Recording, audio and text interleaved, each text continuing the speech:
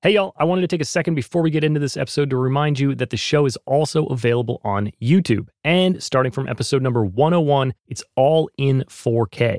I'm trying to make the best video podcast I can, so definitely check it out and subscribe to the channel if you haven't already. Go to youtube.com/@progressionspod or hit the link in the show notes. If you're not getting enough progressions and you want to get even more thoughts on creativity, productivity, and growth in music, then you should sign up for my newsletter.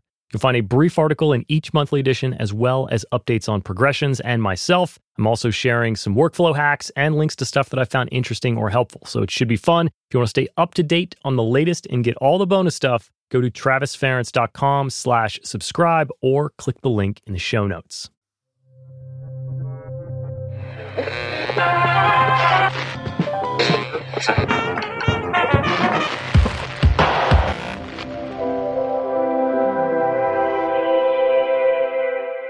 Hey, welcome to Progressions, Success in the Music Industry. I'm your host, Travis Ference, and this is episode number 17. In today's interview, we chat a bit about time management and schedule, so I figured I'd take this opportunity to rant on that for a little bit.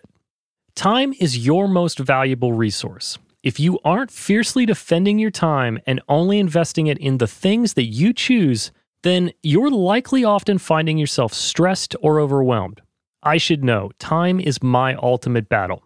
So me telling you about proper time management definitely feels a bit imposter syndrome-ish, but I wanted to share what I've learned and what has helped me on my journey to conquer time so that hopefully you can avoid the mindset that I work to beat every day. Let's start with the act of saying yes, because it's what puts most people in a tough spot. A quick draw yes is a surefire way to find yourself off the path of your goals, not to mention feeling overworked and stressed.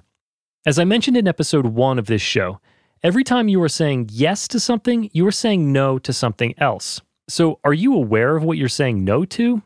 If you're saying yes to every opportunity that comes your way, whether it aligns with your goals and values or not, you're saying no to a lot of things.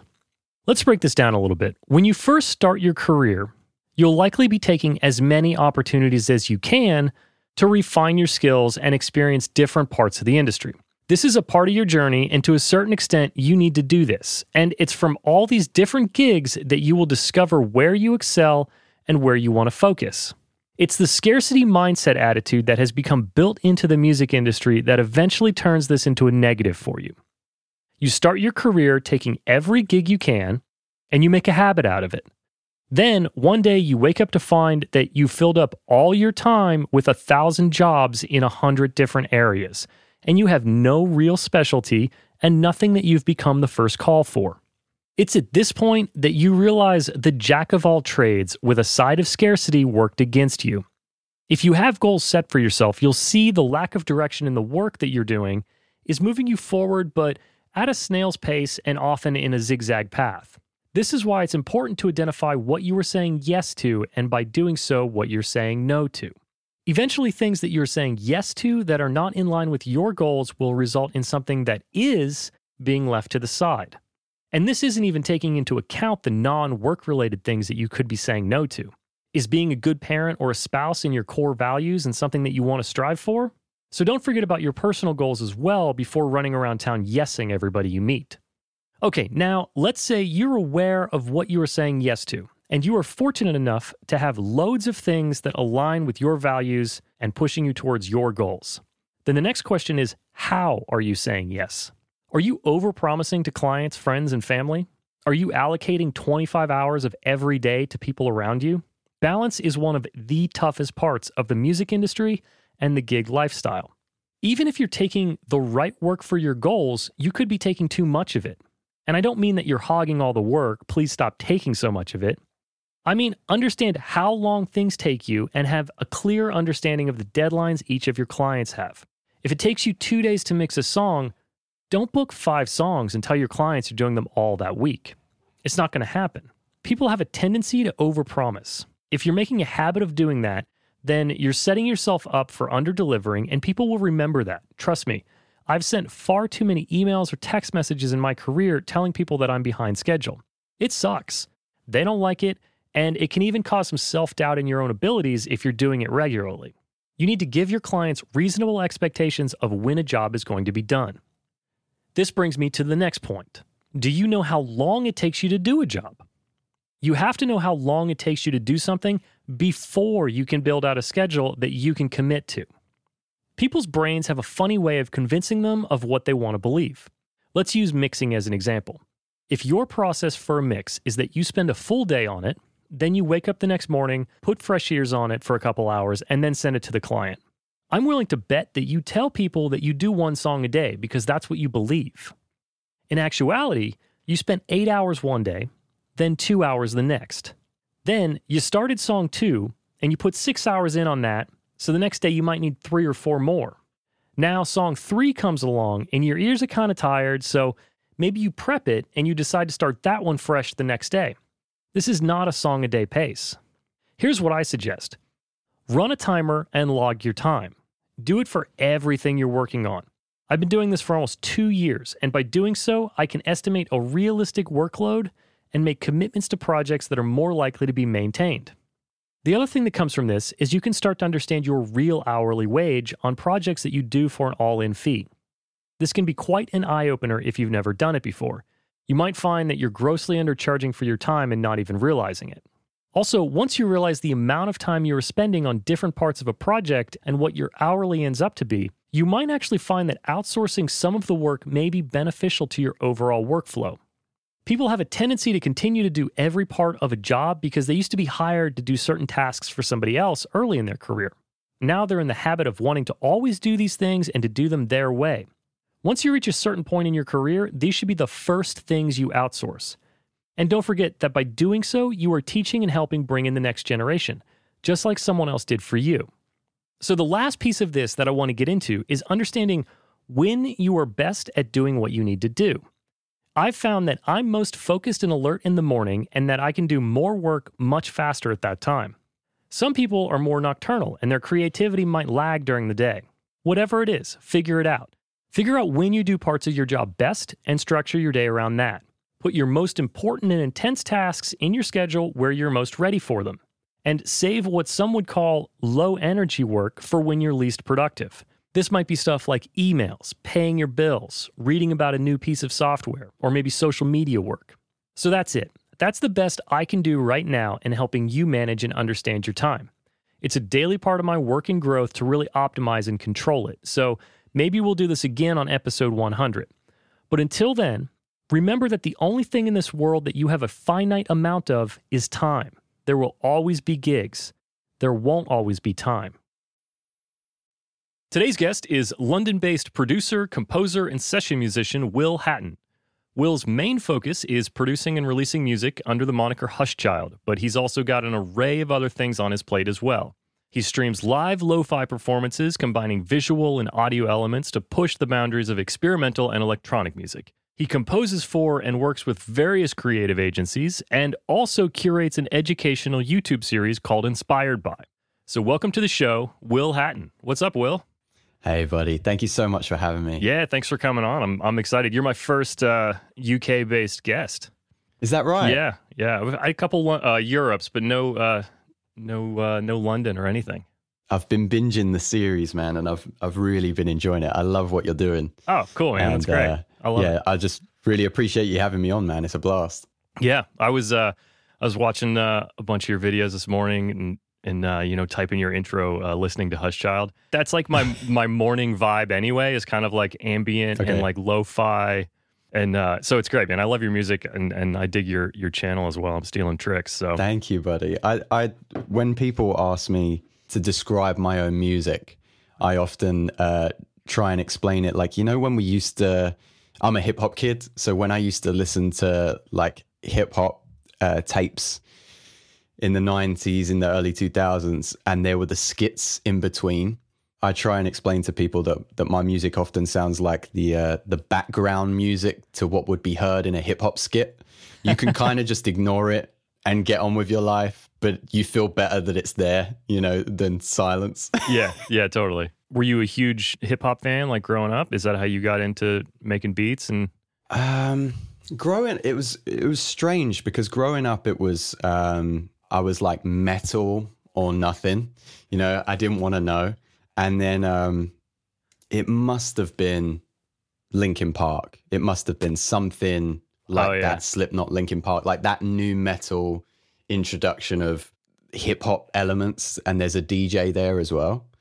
And then a friend at school when I was super, super young brought me Dizzy Rascal, or like his first album on CD, which is obviously in the UK scene was huge, like the grime scene. And it just blew my mind, like these sounds that I'd never heard before and whatever. And then that started just this huge, almost anxiety to hear every type of music. Like I had this thing of when I was going to school, I would take my MP3 and I would know like how many songs would last me until I got to school. And when I was passing other people, I'd always come home. I was talking to my sister the other day about this, and she said that I had these weird anxieties, and I would always come home and ask, what if somebody I had passed in the street was listening to my favorite genre of music, but I hadn't heard it yet, and I didn't know that it existed. You know, my parents would always be like, it's fine. You can live with that. It's all right. And I'd be like, no, but I need to hear it. So yeah, so it was metal and rock and all of that kind of thing. And then I think when I got to about 10, 11 years old, my world just exploded. And I had a huge appreciation for every style of music, but hip hop was a huge one to this day. Yeah. Yeah. That's a strange like anxiety to have.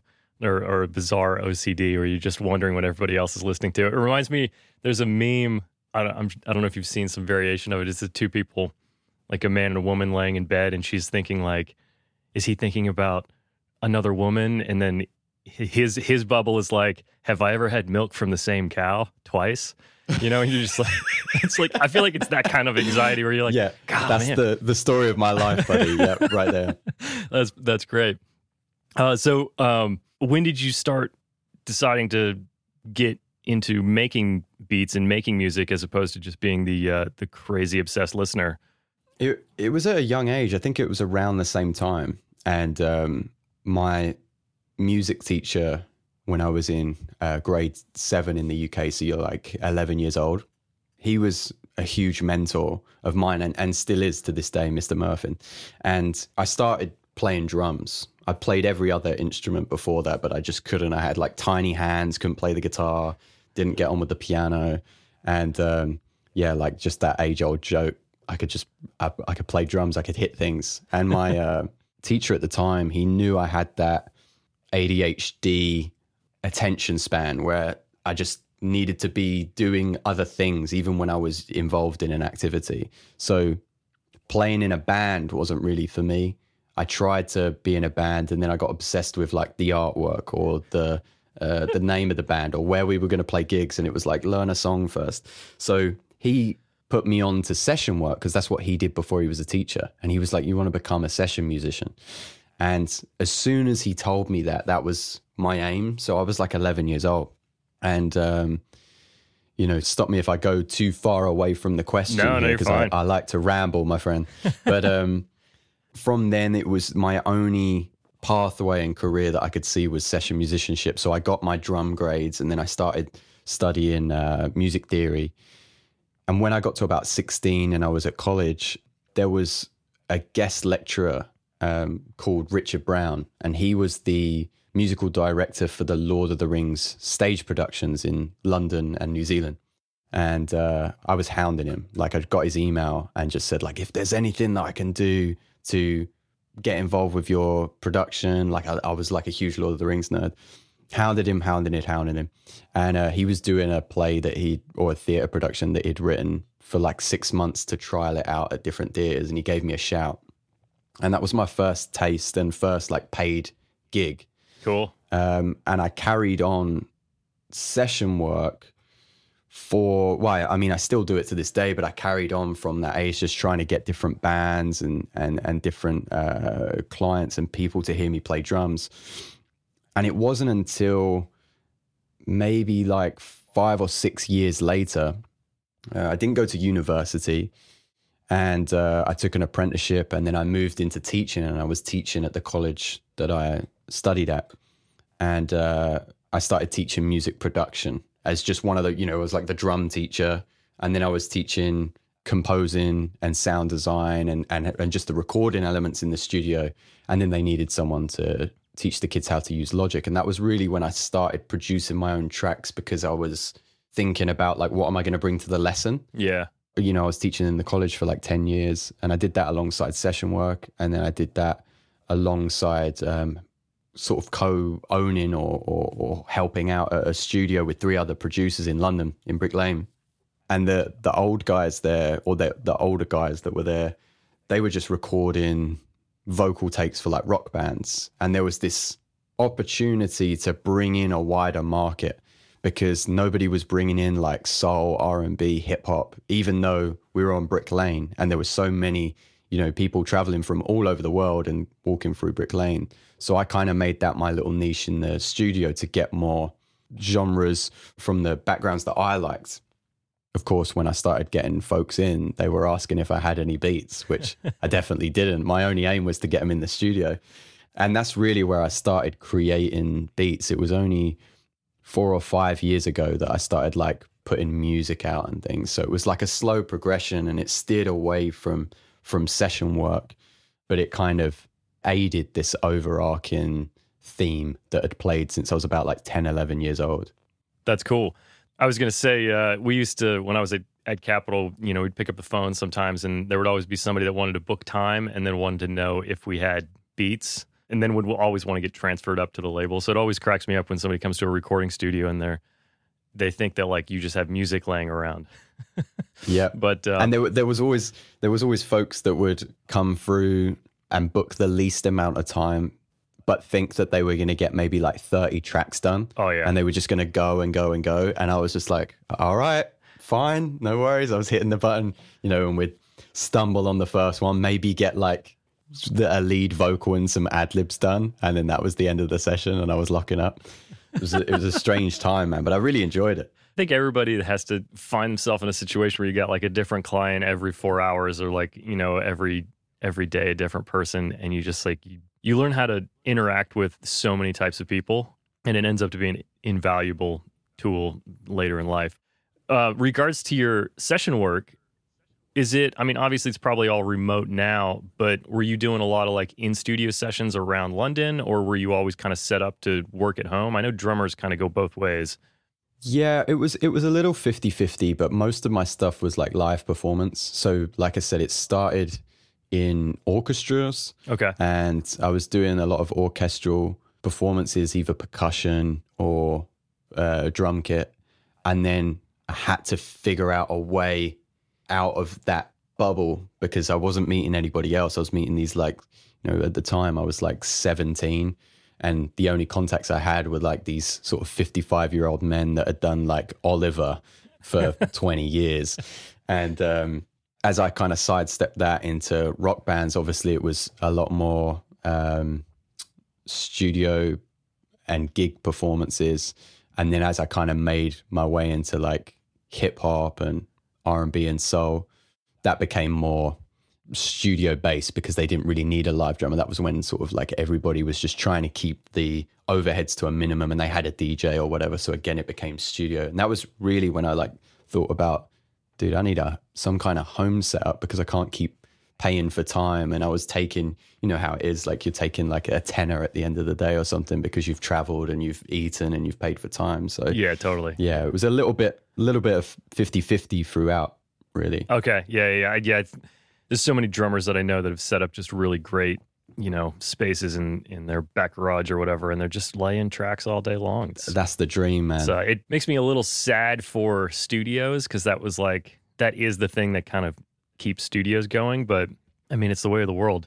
You're hiring a person Exactly. for their vibe and their skill set. You're not necessarily, you don't need this room or that room. You want that guy playing drums, and that's what you came for. So exactly. I think if I had my way, like I told you before we started, like I'm in a tiny apartment, so you can only, and I'm in the middle floors as well. Oh, so yeah, you're surrounded. Just like public enemy number one. Like there's just so many people complaining about the noise. But once we move out, the idea is to get, you know, a little bit of land where I can make a studio. Yeah. Because my favorite thing about that studio experience was the commute there to get into the mindset of whatever hat you were putting on that day, whether it was a jazz session, hip hop, it was rock, whatever.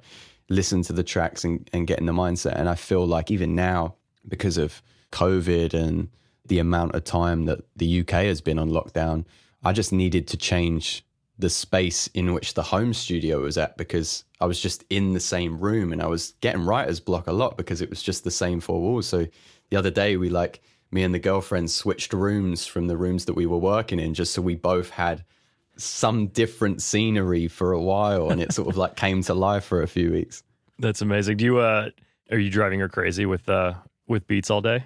I've learned my lesson, buddy. Like for the first few months, maybe it was like tracking, I don't know, maybe some new chords. I'd add a seventh or something like that. And I'm a real Neanderthal when it comes to the keys.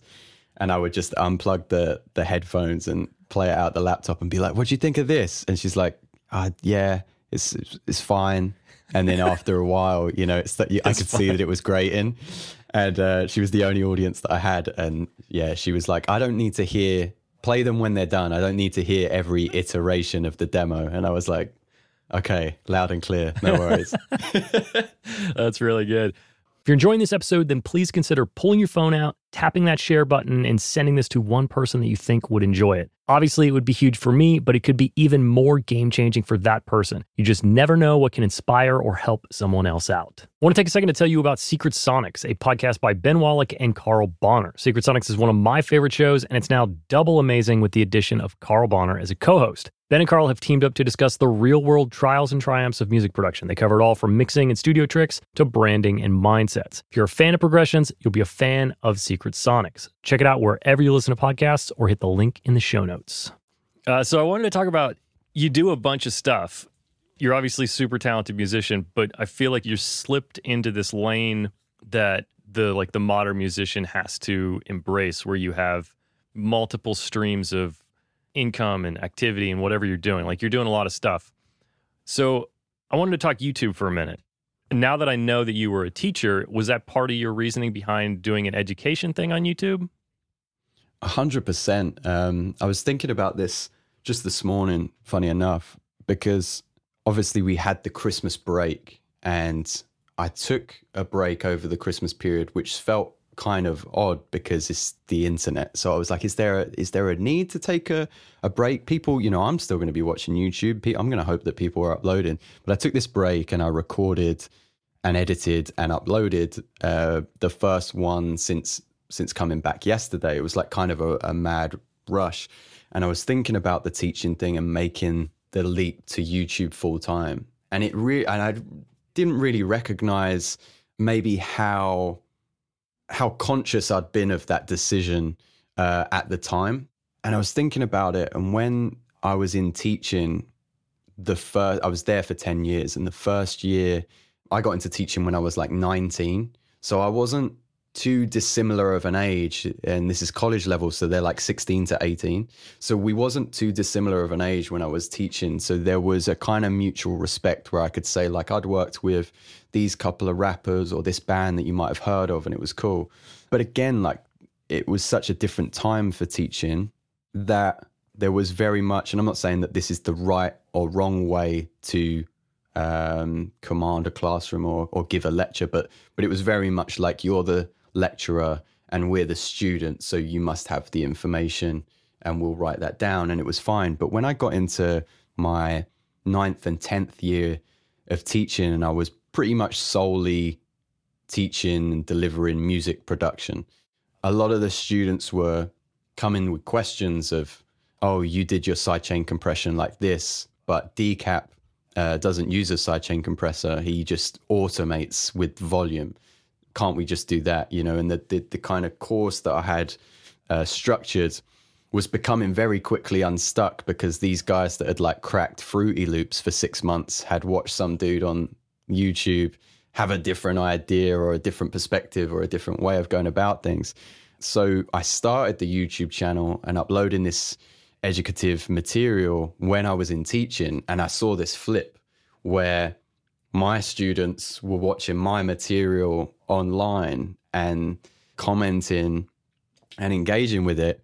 But then they would come to my lecture and just spend the entire time on their phone or chatting or like going to the bathroom or whatever. So they just really weren't engaging in lectures. Oh, it's and interesting. I was like, this is the same material, you know? And yeah, I found it super interesting as I made the conscious leap to, and again, like props to my girlfriend for bringing this to my attention.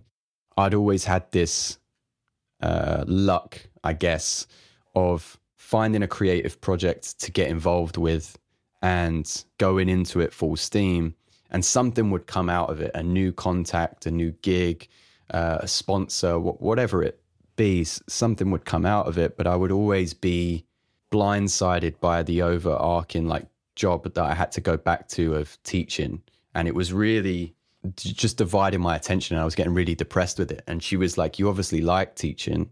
And I'm like super passionate about education. I'm always trying to learn myself. She was like, just go full time into the YouTube thing and see what happens. And that was really like at the start of this COVID thing, because everybody had like an abundance of time. And that's when I was like, okay, yeah, cool. It's now or never. Every year in teaching, I was like, this is going to be the year that I leave. And then the summer would come and I would enjoy the summer. I hadn't looked for any jobs and I wasn't going fully freelance, you know, as well as I could be. And it went on for about 3 or 4 years. And she was like, it's now or never. We're not going anywhere for a while.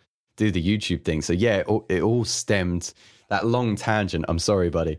That long tangent, all to say, yes, it stemmed from teaching. Well, I think it's really amazing because I've actually never been a YouTube watcher until COVID. And until like, you know, trying to learn the graphics for the podcast or whatever it is, like I have Googled and YouTubed so many things over the last 6 months. And I'm finding all of these people that are doing amazing tutorials and amazing videos. It cracks me up that your students were all about watching your videos and not really paying attention in class, which is kind of like the parallel, like they were really into YouTube. So they liked your YouTube aspect. Like when you were younger, they were interested in the artists you worked with because you had that you need that commonality, I guess. Exactly. YouTube is making education this weird place, and especially now in COVID where people are stuck with online learning and everything. A lot of these kids, they prefer to watch it and learn it at their own pace anyway. I don't know, it's a crazy time. It's interesting to see like 2-3 years from now what education looks like. Because I think a lot of people have made really great courses and there's a lot of access. It's like everything's kind of sped up. So I think it's dope. I enjoy your videos for sure. Thank you, man. Yeah, I'm excited to see where it goes, because I think the fact that we were forced into the pandemic made everybody really think about the technology thing. Like, do you remember in March when it was all kicking off for the rest of the world and Zoom was like we're on Zoom right now. Like It was the savior. Right. And I was saying, I can't remember if it was to family or to my girlfriend, but I was like, it could have been any company. Like there might be better platforms than Zoom, but it was just Zoom was there and it was convenient. And everybody was like, cool, we're going to do quizzes on Zoom. We're going to spend Christmas on Zoom. We're going to do this. But it could have been another company that flew in. Oh, and yeah. I think the pandemic made creatives and investors and businesses really go, okay, what have we got at our disposal and how can we better this? Because we don't know how long this is going to go on for. And if we can get on top now, then it's going to make everything else so much easier when we come out of it. And I think, again, that's where the passion for YouTube and the passion for technology alongside music, for me personally, comes along, because there's now so much room for innovation. Oh yeah. Yeah. I've talked to a couple of people in various industries and they basically all say the same thing, that, you know, their company's like 5-year technology plan got shifted into 9 months. And, you know, it's really, yeah, just like, all right, we need to go full speed ahead on the internet and remote and blah, blah, blah. And like, this is where we wanted to be in 2030. And now we have to be there by 2021. So it's cool for sure. I wanted to ask you, one of the videos that I watched, you commented on the fact that you were changing your channel. And so then that made me go back and want to watch one of the older ones. And most people don't have the wherewithal to be able to like step back and like reflect on their own work and be like, this is or is not what I want to be doing. You obviously did that. Was there like a trigger that made you shift after a couple months of doing this format to that format? How did that decision come about? Because I think it's something most people don't do. That's such a interesting question. Yeah, I think because if we're strangers and you've never seen my channel before, I tell a little bit of a white lie. And when people say, how long have you had your channel? I normally say about 6 months, because I've really only been taking it seriously for 6 months. And that was kind of when I made that conscious decision to change some of the way, not necessarily the content, but the way I was delivering the content.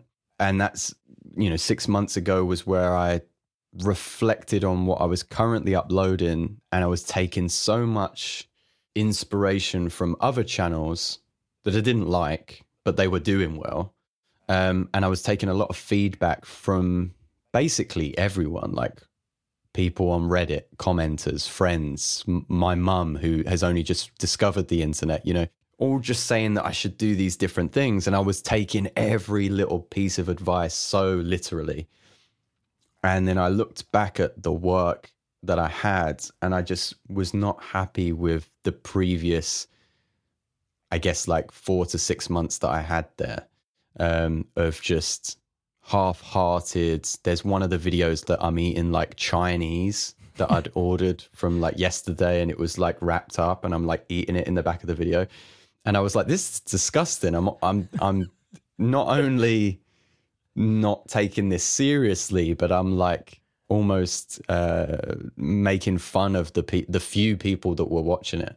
And if I wanted to build this into something that I imagined that it could be, I needed to fix up. And I've always been into comedy, but the YouTube channel had turned into like this slapstick piece of material where I was like trying to write joke. The music thing was completely secondary. And I was like trying to write jokes before filming and things.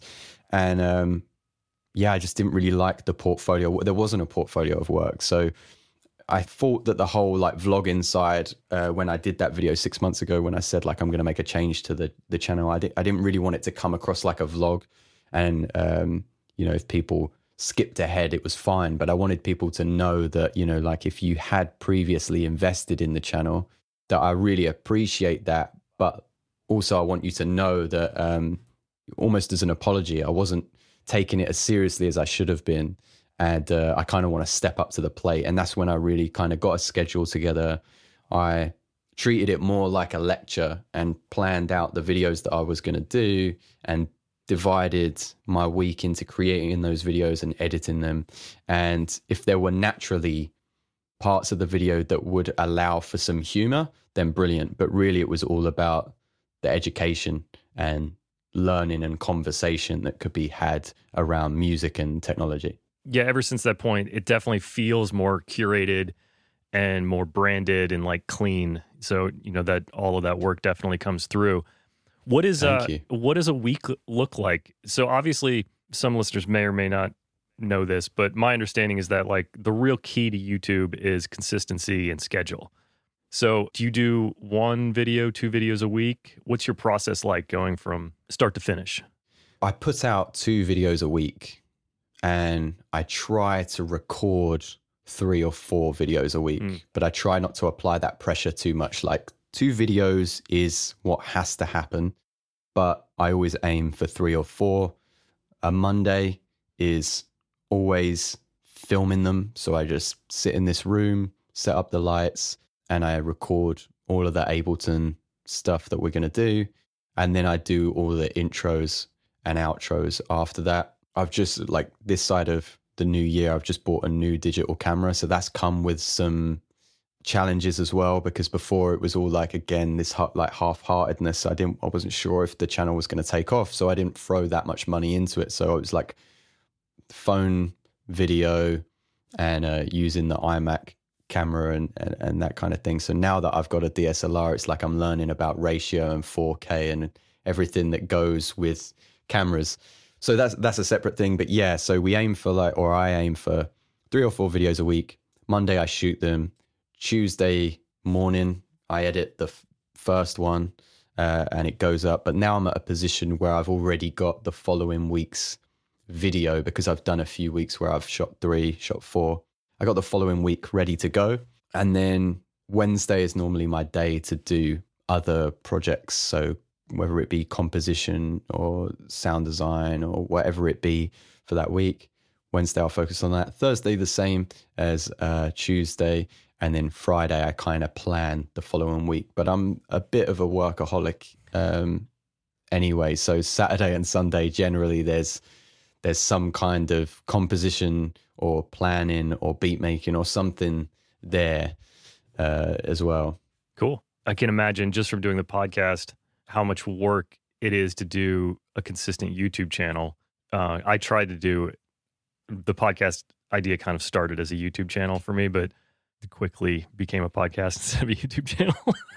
Do you think you'll revert on that? Do you think you'll go back to having the YouTube idea like later down the line once you've kind of caught your breath a bit? Yeah, I'm working on what the YouTube idea looks like. It was it became a moving target, and as it developed into the podcast, so I had a lot of ideas, and they kind of culminated into this as opposed to that. So, but shooting video and looking at yourself and learning how to edit video, and then recording I was losing my mind. I've the whole hard drive over here. I feel like videos. Correct me if I'm wrong on this, but it seems that your podcast previous to this episode has had this kind of run-in theme of fear in the workplace and creative industries. And I feel like this whole YouTube learning experience has been a bucket load of fear for me because you're just battling with yourself. You're looking at yourself, talking to yourself, and then once you put it up, you're like, okay, let's see what everybody thinks of it. And if it gets the thumbs down, you just hate yourself. And then you get back up and you do the next video as well. Yeah, no, totally. It's interesting. That's definitely a common theme with tons of the guests is, the thing that you're like most afraid of is probably the thing that you should be doing. And it's definitely, it's hard to put something out in the world. I was never a musician that released music. So now that I put this podcast out, you have to get over that fact that somebody's not going to like it and somebody else is going to like it. And I'm sure it's the same with the YouTube videos. But for every person that loves it, it's really fulfilling. I think that's like the artist's curse is that you are just like musicians and artists in general are just like by default kind of self-doubting, and they really need that external validation, And you have to start doing it to get over that fear, and then eventually you don't care. Like I have friends that put music out all the time, and they don't care if you like it. Somebody likes it, somebody else doesn't like it. Whatever, it's fine. Exactly, and I don't know about you, but I'm someone that thrives on, like make fun of me and give me your sincere criticism, because not only do I'll see the funny side, but I really feed off of that. And I feel like where I've been trying to get more people into the channel, I've been posting a lot on Reddit, and the Reddit community, YouTube, other social medias, Instagram, it seems that they can be a little bit friendly, and Reddit is just, no, if we don't like it, we'll sharpen the pitchforks. Oh yeah. And I was chatting to a guy yesterday who commented on my video and said, like, the channel hasn't been up that long. I'd like to start making YouTube videos. Have you got any advice? I wrote a little paragraph, and essentially I said, well, it's just that, like, just start. The first 100 videos are going to be probably terrible, but you'll get into a rhythm. You'll find out where you want to go with it, and you'll attract, hopefully, like an audience that enjoys your learning process. And then there was just a string of replies being like, this is terrible advice. And I was like, dude, I don't know either. Like, he asked for my advice. That was it. I didn't know that there was a wrong answer to what I was going to say, but I enjoy that. The internet is amazing. Did you, when you were classroom teaching, did you ever get into some of those mindset things of like, just start or overcome your fear with any of your students? Is that something that came up? Yeah, I don't think it was something that came up as an obvious question with a response. I think one of the hardest things to get across was not so much in music production. The music production, this is super interesting, but I taught 2 different tiers of students. There were the music production kind of family, And that was a completely separate class and different lectures. And then I had the music performance family, and they were way more childlike and, you know, like had the bleached hair and were all mimicking some kind of artist from the late 80s and 90s. And then the production guys were completely grown up, and they knew who, for the most part, like they knew who they wanted to be and what their sound was and that kind of thing. So within production, there wasn't too many pep talks of like, just do it and you'll learn on that. They were like, I've put this track out, or I've got involved in this beat battle, or I've just got this signed. What do you think? The music performance guys that were like getting into bands and hadn't played a gig before, or were just about to get into a studio or whatever, there was many more times when I would have to sit them down and just be like, what is it that you're afraid of? And if you only just threw yourself into it and you just did this thing, I'm almost positive that you would understand that there's not too much to be scared of, and you congratulate yourself later. Oh yeah. But yeah, it was a 50-50 one. There was never like a eureka moment where somebody asked me that question and I could give them like the same generic explanation. Do you know what I mean? Like it was different for every single student depending on their background or where they wanted to go and what time of year it was. Right. Yeah. Everybody has their unique, you know, fear about whatever it is. And at least, you know, recognizing that and kind of, you know, encouraging kids to get over whatever it is, I think that's not something that I think general education gets into. Not that like history, not that you need that in history, but like there's definitely places that could be inserted into just education in general, I think. I think that's a really interesting point as well, because that's something that my passion, especially for the online education thing, grew from. As my years in teaching grew, obviously I had a little bit more creative freedom with what I was going to do with the students, but I always had to run something by somebody. And there was this rigid scheme of work that I had to work with, and that was already 20 years old. Right. And we still had to teach the students to record to tape. And like, not that it isn't important, but it isn't as important as like maybe setting up a bedroom studio and recording MIDI and, you know, like being able to noise gate your microphone or what, you know, whatever. We were missing a lot of things. And one of the lectures that I did once a year on a lunch break, because obviously I wasn't able to do it or allowed to do it in the regular schedule.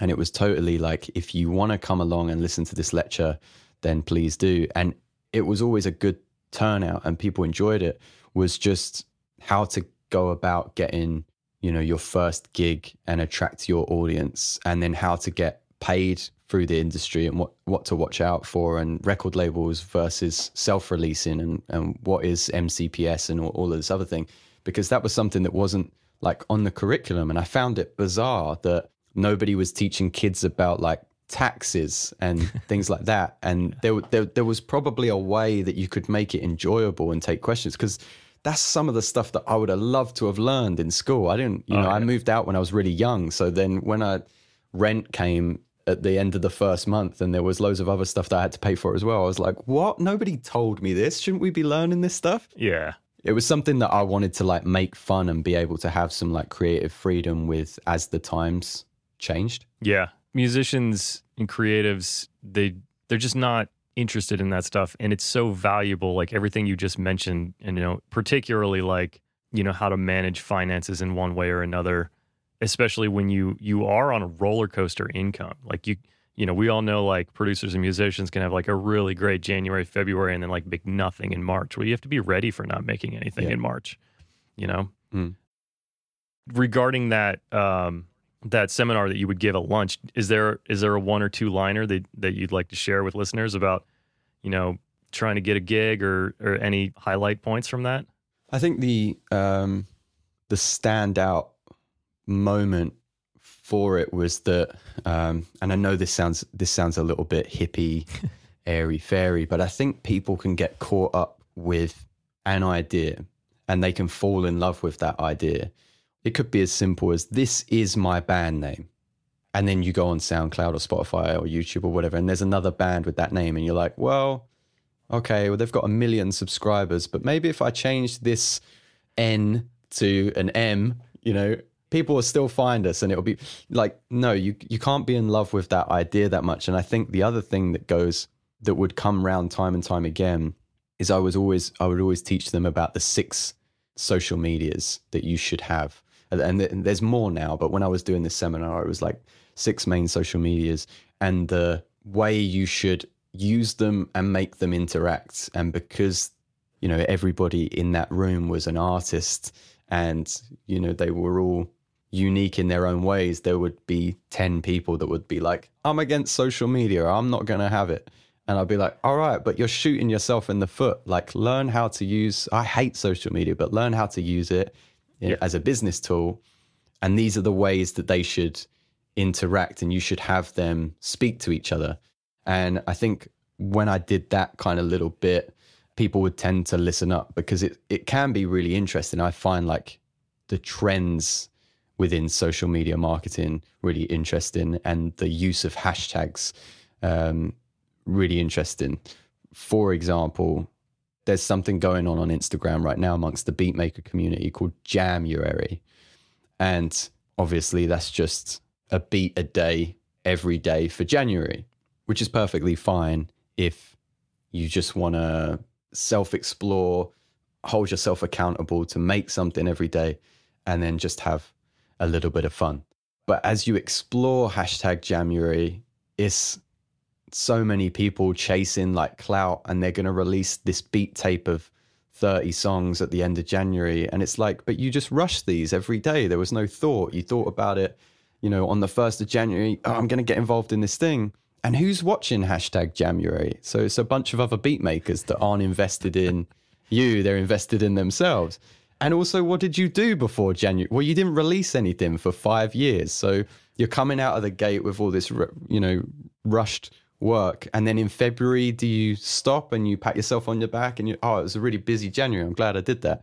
They're the bits I get interested in, because it's like, if you can spot that this January hashtag is coming and put out some work before January and December or November, beat that, whilst everybody gets a little bit tired of every beat maker that they follow from school posting a beat every day, and they've muted everybody. They haven't muted you because you haven't been spamming every day, bothering people, share my beat. And then in February, you've actually worked on a good single or a couple of singles, and you can release another one at the end of February, that kind of, and they're the things that I would say to the class that I'm still very like passionate and excited about, because I think they're the things that you can overlook and you can get swept up with. Just, these are the trends or challenges that are working online right now. Yeah, completely. Yeah, the trends in social media are a little crazy. Something that you said that made me think of something else that somebody else said was that a lot of people get stuck, maybe on purpose or on accident, in, impressing their peers. And so when you're coming up with, like, if you're a musician, or we'll say beat maker, if you're a beat maker and you're looking to create content and you see January and you're like, all right, like you said, I'm going to make a beat every day and then I'm going to release this mixtape.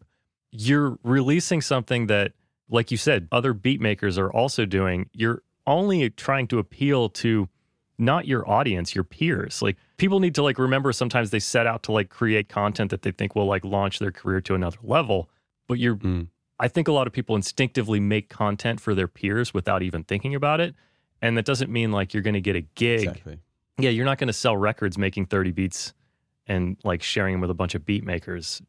They're all going to listen to it. You need to do something that your audience is looking for. And, that goes down to all these PDFs or YouTube videos or whatever it is. There's so much content that people use to hopefully market themselves, but I feel like they don't realize that they're targeting the wrong people. They're targeting their peers and not their audience, which is interesting to me. People don't see that. I find it hugely interesting. And yeah, I completely agree. I think, with that subject alone, I could talk until the cows come home. And you've already got a feel for who I am, and that I'll go on loads of tangents. So I'm just going to say, a tangent's good, man. No problem. I agree, buddy. I agree. That's it. Full stop. Okay. Well, I don't want to. I want to get off of YouTube because you do so many other things. So Sure. let's use that as a moment to tack over to. You said Wednesday is other project day. How much of your other projects are Hushchild versus producing for other artists versus sync or TV work? You do a little bit of that, right? Yeah. So how's the rest of your world look outside of YouTube? Terrifying. Because I'm discovering it all at the same time. Like I said, 1 year ago was when I was doing full-time teaching at a college and 50% everything else. And I was busy all the time. In that period, at the end of the workday, which is 5 o'clock, I would head into London and I would do a gig. Another day there was like 3 days that I was at the studio in Brick Lane and I would work there. And then on Saturday, I would normally have another gig or a studio session, and the same on Sunday. But it didn't matter if the gig didn't go as well as I'd hoped, or perhaps like they brought in a brass section and they couldn't pay the key members of the band as much as they promised, or whatever it was, because I had that college job where it was like really safe. So yeah, outside of YouTube, my time is mostly divided up equally between, the things that are available to me right now, whether it be sync work or production, that kind of thing. But if there is something that comes over the horizon that's perhaps a little bit better paid or deems my attention, then I give it, my full force, because I'm still trying to figure that out. When I started this journey, I had a bumpy 3 months, which I'm sure everybody does, and I'm glad it was only 3 months, but I was throwing all my attention into just building a website, and I was like, it needs to be a great website. And my girlfriend, like always the voice of reason, she was like, you have no portfolio that is recent, just focus on that and, get some more current sync work and things like that. To answer your question right now, I want to build my sound design portfolio. So I've reached out to loads of people that I really respect that are like animators and filmmakers and videographers to see if they need any sound design work, because that's something that I'd really enjoy dipping my toe into. It's not something that I've done in a professional aspect that much. I've done some sound design work. So I recently reached out to this guy, Nathan, who works for Disney, and he's just doing like a little personal project, and he's going to send that my way. So I've been focusing on that.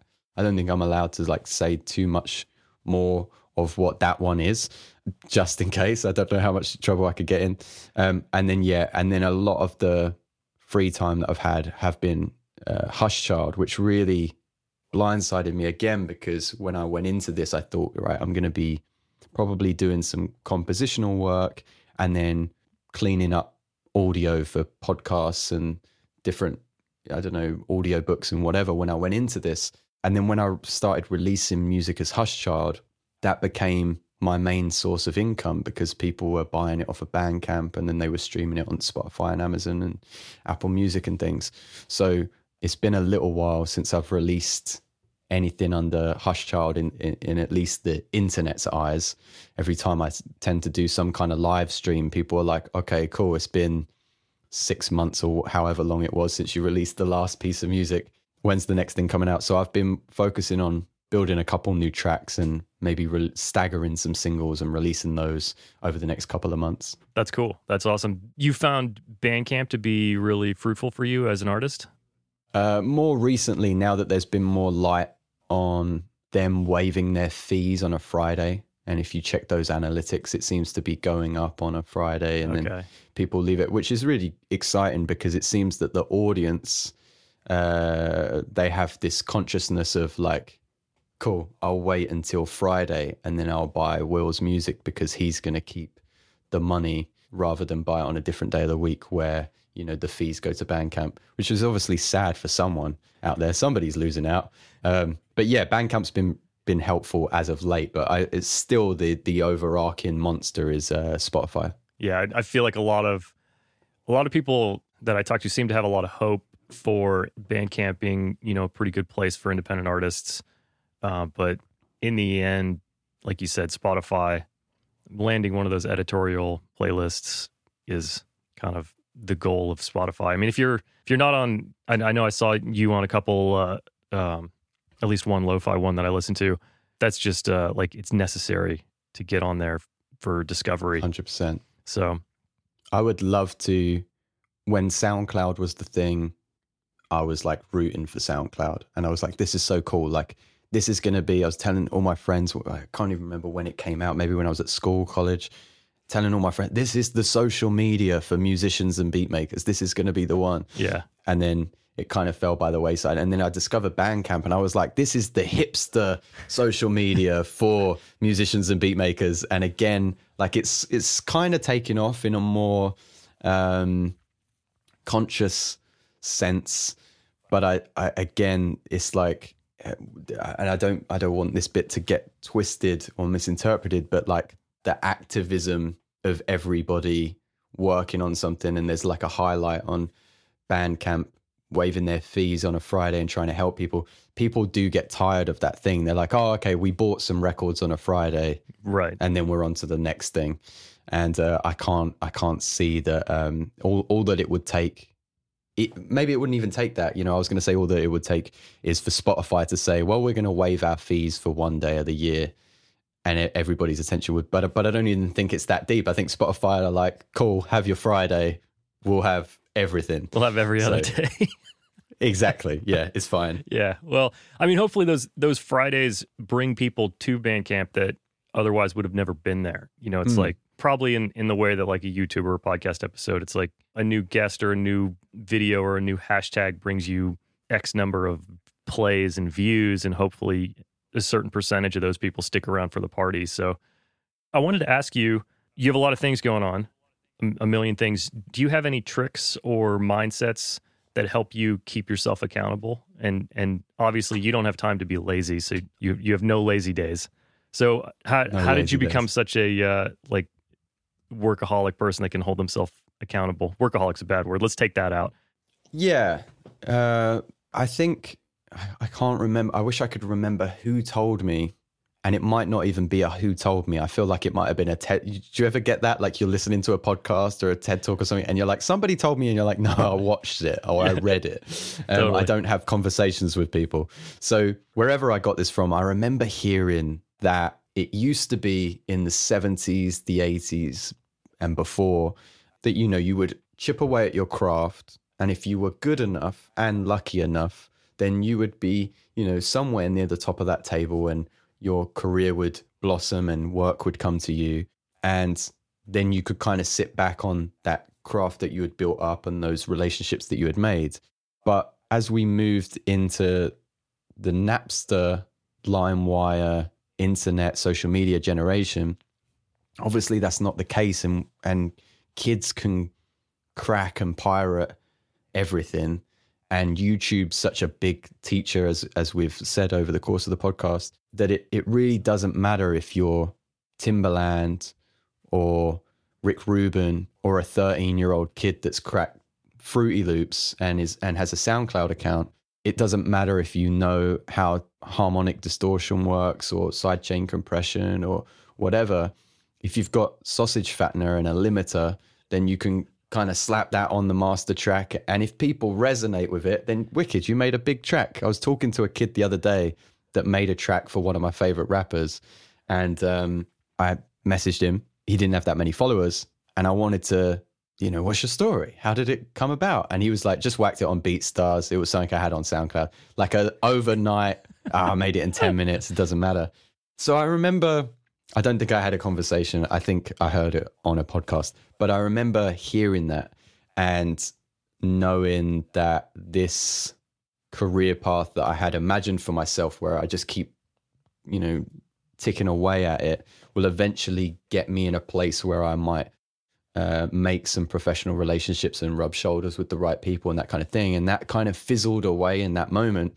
And then I reflected on, I have a lot of apps that like, I'm obsessed with tracking. So like tracking how long my laptop has been asleep in terms of like, you know, how I haven't wiggled the mouse, so I must be watching something or whatever, tracking my sleep and all this kind of thing. And I just noticed how much time I do.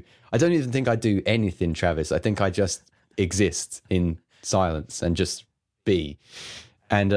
And it wasn't enough. So I looked at how I work, and we said before the podcast, like this period of time right now is when I feel most creatively exhausted, that I can't get any compositional work. It's hard to write, and it only gets worse as the evening goes on.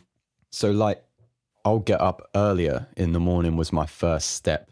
Okay. And I don't have a problem with getting up early. So scheduling was a huge part to answer your question. Get up at 6. I'm not like a 4 a.m. club or anything like crazy, but get up at 6, and that's when I'll get all the creative work done until about 10 o'clock. Yeah. And then have something to eat, listen back to those ideas, and then do all of the kind of, whether it be filming or editing or mixing, mastering, stuff that I call like musical admin, where you just like, it doesn't really take a creative mindset. You just need to like listen, and it needs to have your attention. And then that 4 or 5 o'clock period of time is emails and professional work. Yeah. Well, it's great. I mean, I'm an early, I'm a 5 a.m.er myself. Oh. And yeah. And I get so much more done. I mean, sometimes I make a joke with my wife that like 10 o'clock rolls around and I'm like done. I'm like, I'm too tired to do anything. And that's like right when like emails start rolling in, where people want like mix revisions or something. And I'm just like, I'm so exhausted. I'm gonna take a nap. Can I ask what you do to how do you fight through that and speed through to the other side? Is there anything that you do to like rejuvenate yourself and get back into that mindset? Oh, it's a mix for me, depending on, I try to exercise as regular as I possibly can. I was doing really good until we had all those fires over here, and like the smoke was awful. So I've been fighting it. But I find that like a run and like listening to a podcast or just like something, will give me a lot of ideas. I get a ton of ideas while I'm running, and I take more breaks than I used to take. I mean, almost hourly, I'm taking a break for 10 or 15 minutes. And I used to sit for like 6 or 7 straight hours and just get up for like lunch. I find that getting up and just, walking around for 15 minutes, that helps a lot. It'll snap me back in. Yeah, it's not a great answer, but that's kind of how I snap back in. So just separating. I find separating for a minute, maybe listening to something else for 5 minutes, that kind of keeps me in it. But I try to like, keep the phone off. I try to not check my email when I'm mixing. Yeah. I just find you get everything done so much faster. And then in the morning too, like your ears are so fresh. I think it's funny, guys that like work all night. It's like your ears are exhausted by like 6 p.m. Yeah, super fatigued.